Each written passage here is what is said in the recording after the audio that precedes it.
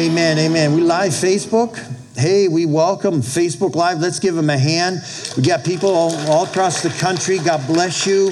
Those of you who are tuning in here to Harvest, and we appreciate you and value you. Thank you for tuning in. So we're in the 7th week in our series, and I remember starting this 7 weeks ago saying we'll probably go to the election and maybe a little after, but today's topic, I'm going to actually break it up in two because I think there's some heavy points, and we'll see how that goes, and then we're going to receive communion. I actually have a word for communion here, and so I've kind of cut this in half. You know, actually someone told me and said, will you please tell Pastor Mike to stop cutting his message short? Wow. Yeah. You know, that really, usually it's the other way around, you know what I mean? I'm like, enough. So, but it keeps you coming back, amen? We're going to cut this a little short today. No. So our text has been Ephesians 6:13, this 7th week, and I'm talking about overcoming the cancel culture. Ephesians 6:13, therefore put on the full armor of God, so that when the day of evil comes, you may be able to stand your ground. And after you have done everything, to stand. Somebody shout to stand. Yeah. We have 2 days to the course of this nation's determine, right? And I think people are at election and COVID fatigue right now. I honestly think, I'm so happy November 3rd's coming, right? It's exhausting. It's just enough. People have had it. I heard this testimony, it's actually true, that when the Germans were bombing in Europe, that the sirens would go off, right? This is World War II. And the people would be terrified, and whatever they're doing out in the garden, wherever they're at, they'd run into their basement. They hid. The bombs would come, the noise, and they were terrified. Then they'd finally come out after the bombing was over, and then a few days later, a week, then the sirens off, and they'd run to their basement. But what happened after a time, they would hear the sirens, and then they would just kind of stay in their house, sitting down, and they would have tea. And then a lot of times they'd have coffee or tea that'd be on the rooftop. They'd be on the rooftop. This is why some of the houses were there in Europe, the way they were. And so it just came to a point where the sirens would come off. They'd be on the roof having tea. They wouldn't even go in the basement. They had enough. Come on, somebody. And enough's enough. And I think this is the time we come through this season. And I think God has a word for us here that I'm going to share about coming through. So we pull on the full armor of God and we stand our ground. Now, we know there are different views for the future, for your future, for my future, your family, my family, your children, my children, this church, the church as a whole, different views of this country and the Supreme Court. Now, let me just say a few things before I begin. As I get into this about the cancel culture, you are free to disagree with me. How many know this is America after all? Amen. And you may even vehemently disagree with me, but I will defend your right to disagree with me just as much as I hope you will defend my right to say it. Amen. This is America. Amen. So here's the thing. I will not compromise. I will not compromise my calling on this pulpit to appease anybody. The reason is I fear God more than I fear you. Smile. Quite honestly, I want to please God more than I want to please you, and so do you. So do you. You want to, amen? That's what it's about. It's us pleasing the Lord first. And I don't mean that as in your face, but I know it was direct. But the truth of the matter is that God has not called us to compromise. And this is a day and age that we are not lukewarm, mediocre, come on, milk toast. This is a time that you need to see people stand for what's right and not be fear-filled and hiding somewhere. Amen? So, listen, all pastors want to be loved, and as my wife and I, Pastor Appreciation, you are so blessed us this past month. You so blessed us. We are tremendously celebrated, and I mean that. And it's not that way in a lot of churches, sad to say. We are so thankful to you all.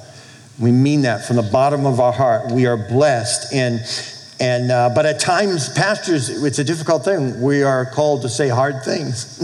Isn't that right? And things that's a heavy burden.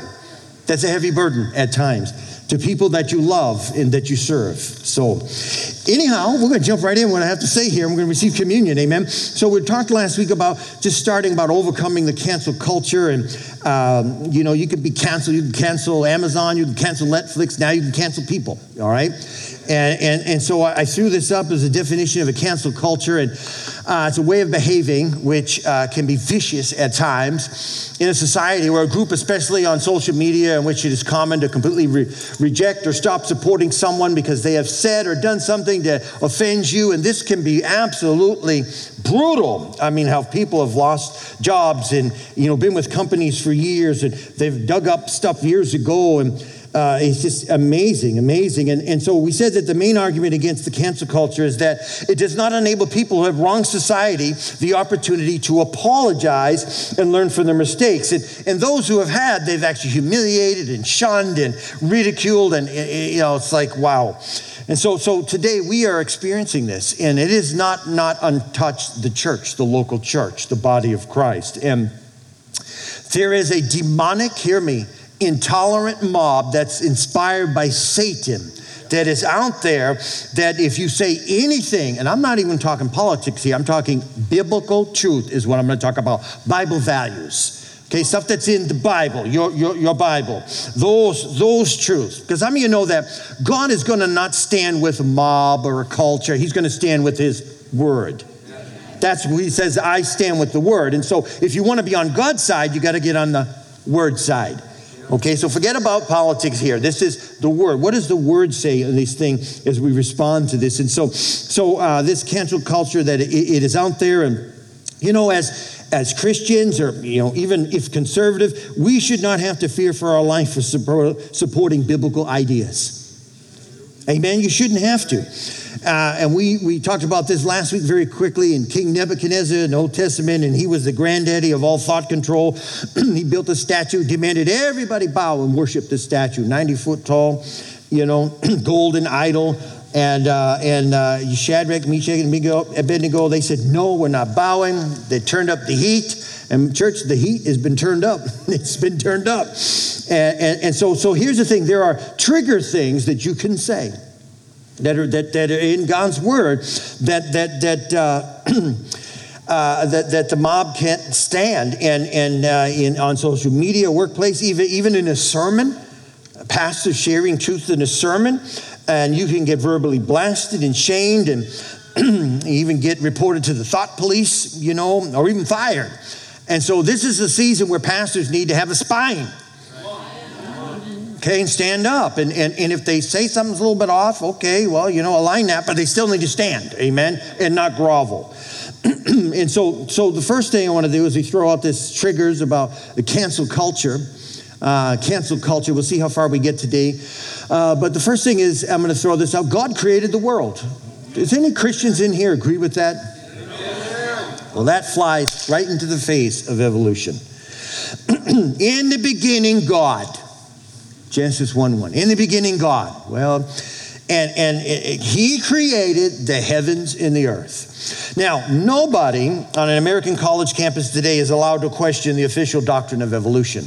That's a fact. You can't. Here's some stats about, let me just say this. I'm going to get off on a little bunny trail here, but know this. I'm for education and furthering your education. But just some of these things.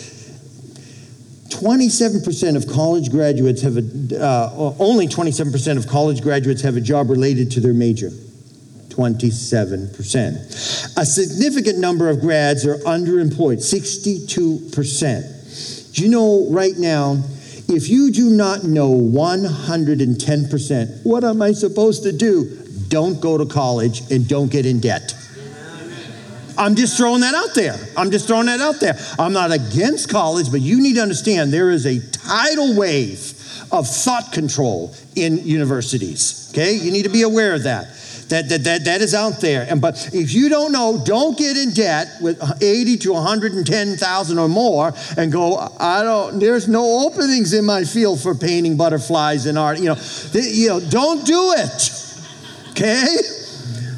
Go to tech school. Learn a trade. Let me tell you, people that are making money right now are in the trade, a lot of them. You try to call someone to get sheetrock, good luck, Someone that can tape, like, well, I'm not handy. Okay, that's fine. But there are trades that are starving for people that they need local people to work. to do physical things, and they'll pay 3 times the amount. You'll make more than an attorney in an hour, I guarantee you. If you just, can I get an amen? All right, I'm just talking real here. I'm not against the university, but listen, if you're a young person and you're ready to go into a university, you got to have a made-up mind, because that tsunami of thought control will just, it'll push you down. I know too many stories. My wife and I, as we pastored many years, and Chad and Angie helped us many years. Kids that went off to college, they were strong in their faith. College just wiped that out through a philosophy course. Totally paralyzed them. And they don't know what they believe. And my God, you need to know that you know that you know. As you go in strong. Can I get an amen? And so I would just encourage, there's just real practical skills and trade. If you don't know, learn something for a few years. Hey, here's the thing. You can carry that with you the rest of your life. Right? Come on. You say, well, I don't want to lay block my whole life, but if you know down the road and you want to build a house, come on, somebody. You got a talent, or you know someone that does, that they can help. That doesn't mean you have to do that the rest of your life, but the trades, I got to just make a confession. Right now, think about it. I have my beautiful daughter here, Destiny, and I should have had 12 kids instead of 3. Honey, I know you shake your head, but just think about that. I would have had one as a plumber. I would have had one as an electrician. Come on now. I would have had one to lay block. I would have had the most financially secure construction company. I know, whatever. Antonio, Garaggio, get over here. Hey, Nico, you're the electrician. But anyhow, moving right along, let me stay on track here. God created the world. How did I get off on that? But hear me, overwhelming. College professors and administrators, they lean left, and it is a pretty good bet that most of their students will. When they get out of, they have to fight that well. You have to really fight that. And so scoffers will laugh at you and cancel if you believe in the fairy tale that there's a wise creator that is out there, but they will ridicule that. Genesis 1:1 says that God created the heavens and the earth. Colossians 1:16 gives the added detail that God created all things through Jesus Christ, the creator. And so the plain teaching in scripture, and I'm just touching on this, and this is all months of series you can talk on this in the scripture, but therefore is that Jesus is the creator of the universe. Amen? God created the world. We believe that as believers. Marriage, one man and one woman. Genesis 1:27. So God created mankind. These are all inflammatory statements right now. But for us as believers, it's like, amen. Amen. That's right. God created mankind in his own image. In the image of God, he created them. Male and female, he created them. Amen. Period. Now, if you do not believe that God sanctions gay marriage, you'll be labeled homophobic. Never mind that if you love gay people as individuals, but if you don't celebrate the gay lifestyle and promote it without question, you will be considered hateful. 1 John 1:9, if we confess our sins, watch this, God will keep his promise and do what is right. What a powerful truth. He will forgive us of our sins. Wow. Purify us from all our wrongdoing. That is the God we serve. How many know that there's forgiveness and cleansing and restoration in Christ Jesus? Amen? I'm so thankful for that. I'm so thankful for that. Amen? Moving right along quickly here. Sex is intended for marriage. Man, just cover the ears of your little kid at this time. Genesis 1:27-28. So God created man in his own image. In the image of God, he created him. Male and female, he created them. And God blessed them. And God said to them, be fruitful and multiply and fill the earth and subdue it. And have dominion, over the fish of the sea and over the birds of the heavens and over every living thing that moves on the earth. When I was a kid, back in the 70s, most families on the network television shows, they had a mother and a father and there was kids, right? Okay, ready? I'm going to date myself. The Waltons. Come on, somebody. Amen? Who remembers the Waltons? Ooh, I think they still have some reruns. I could always relate to John Boy, I just, as the oldest kid, or Happy Days, Fonzie. Hey, We watched that all the time, every Friday night as kids. But there was always a family that they'd go over in the house and all that. But the culture manipulators changed all that. HBO and other big media companies made unjustified sex the norm. and for most of their characters. And you may put something on and it's innocent at first, and they interject something like, why did they have to do that? Unnecessary. They're doing it strategically. So we went from Father Knows Best to Californication in 50 years. Isn't that right? Today, you're considered a self-righteous prude if you do not push the free sex agenda. Here's the thing. Sex was God's idea, and God created it. Can I get an amen? Right. Therefore, there's reasonable to suspect that it is good. Amen. But when man distorts it, watch it, man distorts it by ignoring God's specific standards, it becomes harmful and destructive. Believe those words, young people. Believe those words, okay? Don't be the person that says, I have to go out and try to do it on my own to experience it. Mommy and daddy told me. There are consequences to those choices, and they're painful and they linger. So the question asked, why safe sex for marriage, is really a question of understanding God's purpose and design for sex. So here's the thing. We can choose to do the things God's way and experience the beauty of his plan, or we can choose to do the things our way and experience harm and destruction. Can I get an amen? Yeah. Proverbs 16:25, there is a way or a path that appears to be right, but the end, it leads to death and destruction. How many with me say amen? So just one more before we receive communion. Maybe get one more here. Abortion is the killing of an unborn child. This is inflammatory.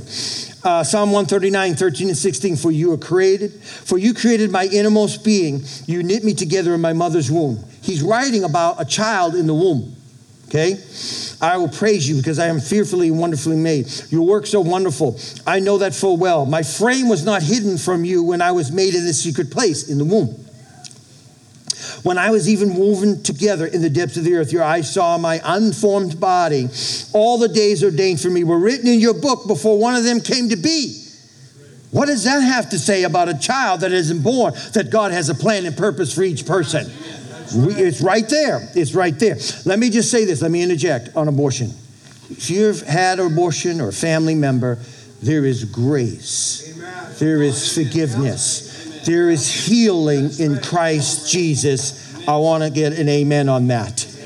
And you need to know that. And you know, there are situations that in certain cases it is morally right. I'm reading from what the Catholic doctrine says here, to remove the threat of a mother. There are various things that are out there, and that they are very challenging. It isn't that the mother planned that or wanted that. It just happened. How many hear what I'm saying? And it's either an indirect or unintended effect, and the child is lost. But overwhelming on abortions are convenience. I don't want this kid. That's the overwhelming. If you could just eliminate that, millions of children would be saved. How many with me? So abortion, which is direct and intentional attack against a child's life, is never morally valid. Just throwing that out there. But the media is calling for, racial justice, especially in relation to police reform. But justice, according to today's groupthink, is selective. Now, I'm going somewhere with this. Now, despite being dead for 54 years, Margaret Sanger, founder of the organization that became Planned Parenthood, she was a supporter of eugenics. I don't know if you've ever dug into that and studied that. Who some would say worked intentionally to lower the black birth rate. Amazing. It's amazing to me. What?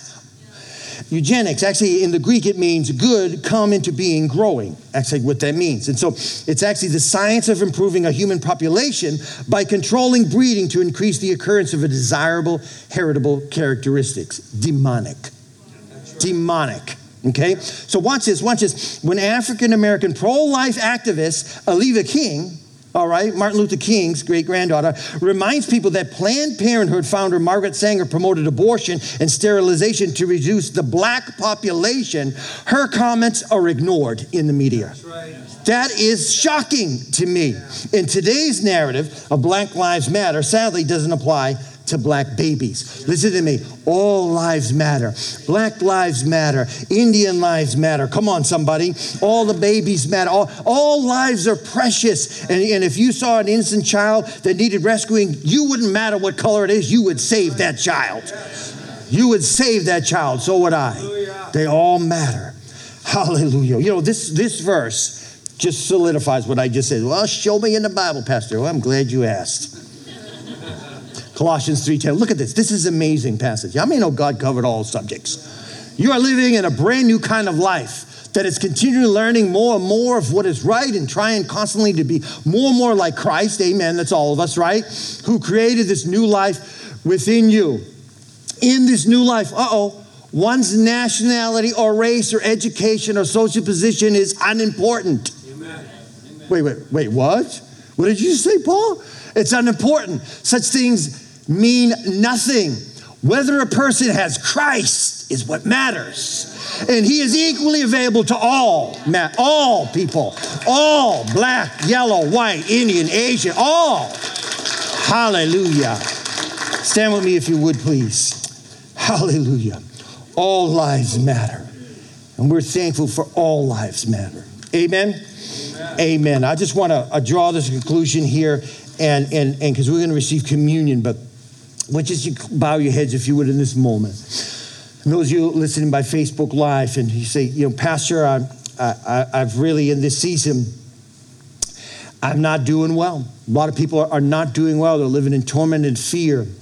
The Bible says now is the time. Today is the day of salvation. This is the day that is a day you can get right with the Lord. So I don't know where you're at. Even though I'm speaking on subjects that are really edgy, they need to be preached. They need to be taught. They need to be declared from a biblical perspective. A biblical perspective. But what's most important is you can live this life, you can make money, you can have a family and die and lose eternity. The most important thing is eternal life. Listen, God forbid you died, you had COVID, and you had died of COVID or whatever, or other some comorbidities. Hey, listen, do you have Christ? Because we're going to see you again, not long. We're going to see you. Do you have Christ? That's the most important thing, eternal life. With every head bowed, you say, Pastor, I need to get right with God. I'm not right with the Lord. Or some of you, the Bible talks about the term of backslid. You've fallen, you slip back, you've gotten cold. Your heart has become cold or hardened. This is a great day to come back to God. Say, Pastor, I want that. Let us pray corporately, if you would. You're not joining this church, but you are joining the family of God. Say this to me. Say, Jesus, today I give you my life. Jesus, come into my life. Forgive me of my sin. Jesus, save me. I believe you died on that cross for my sin. Jesus, I give you my life this day. In Jesus' name, amen. Amen. If you meant that prayer, we have materials that we can help connect with you. We'd love to help you. If you don't have a local church, we welcome you to Church for the Harvest in this season. Thank you so much. God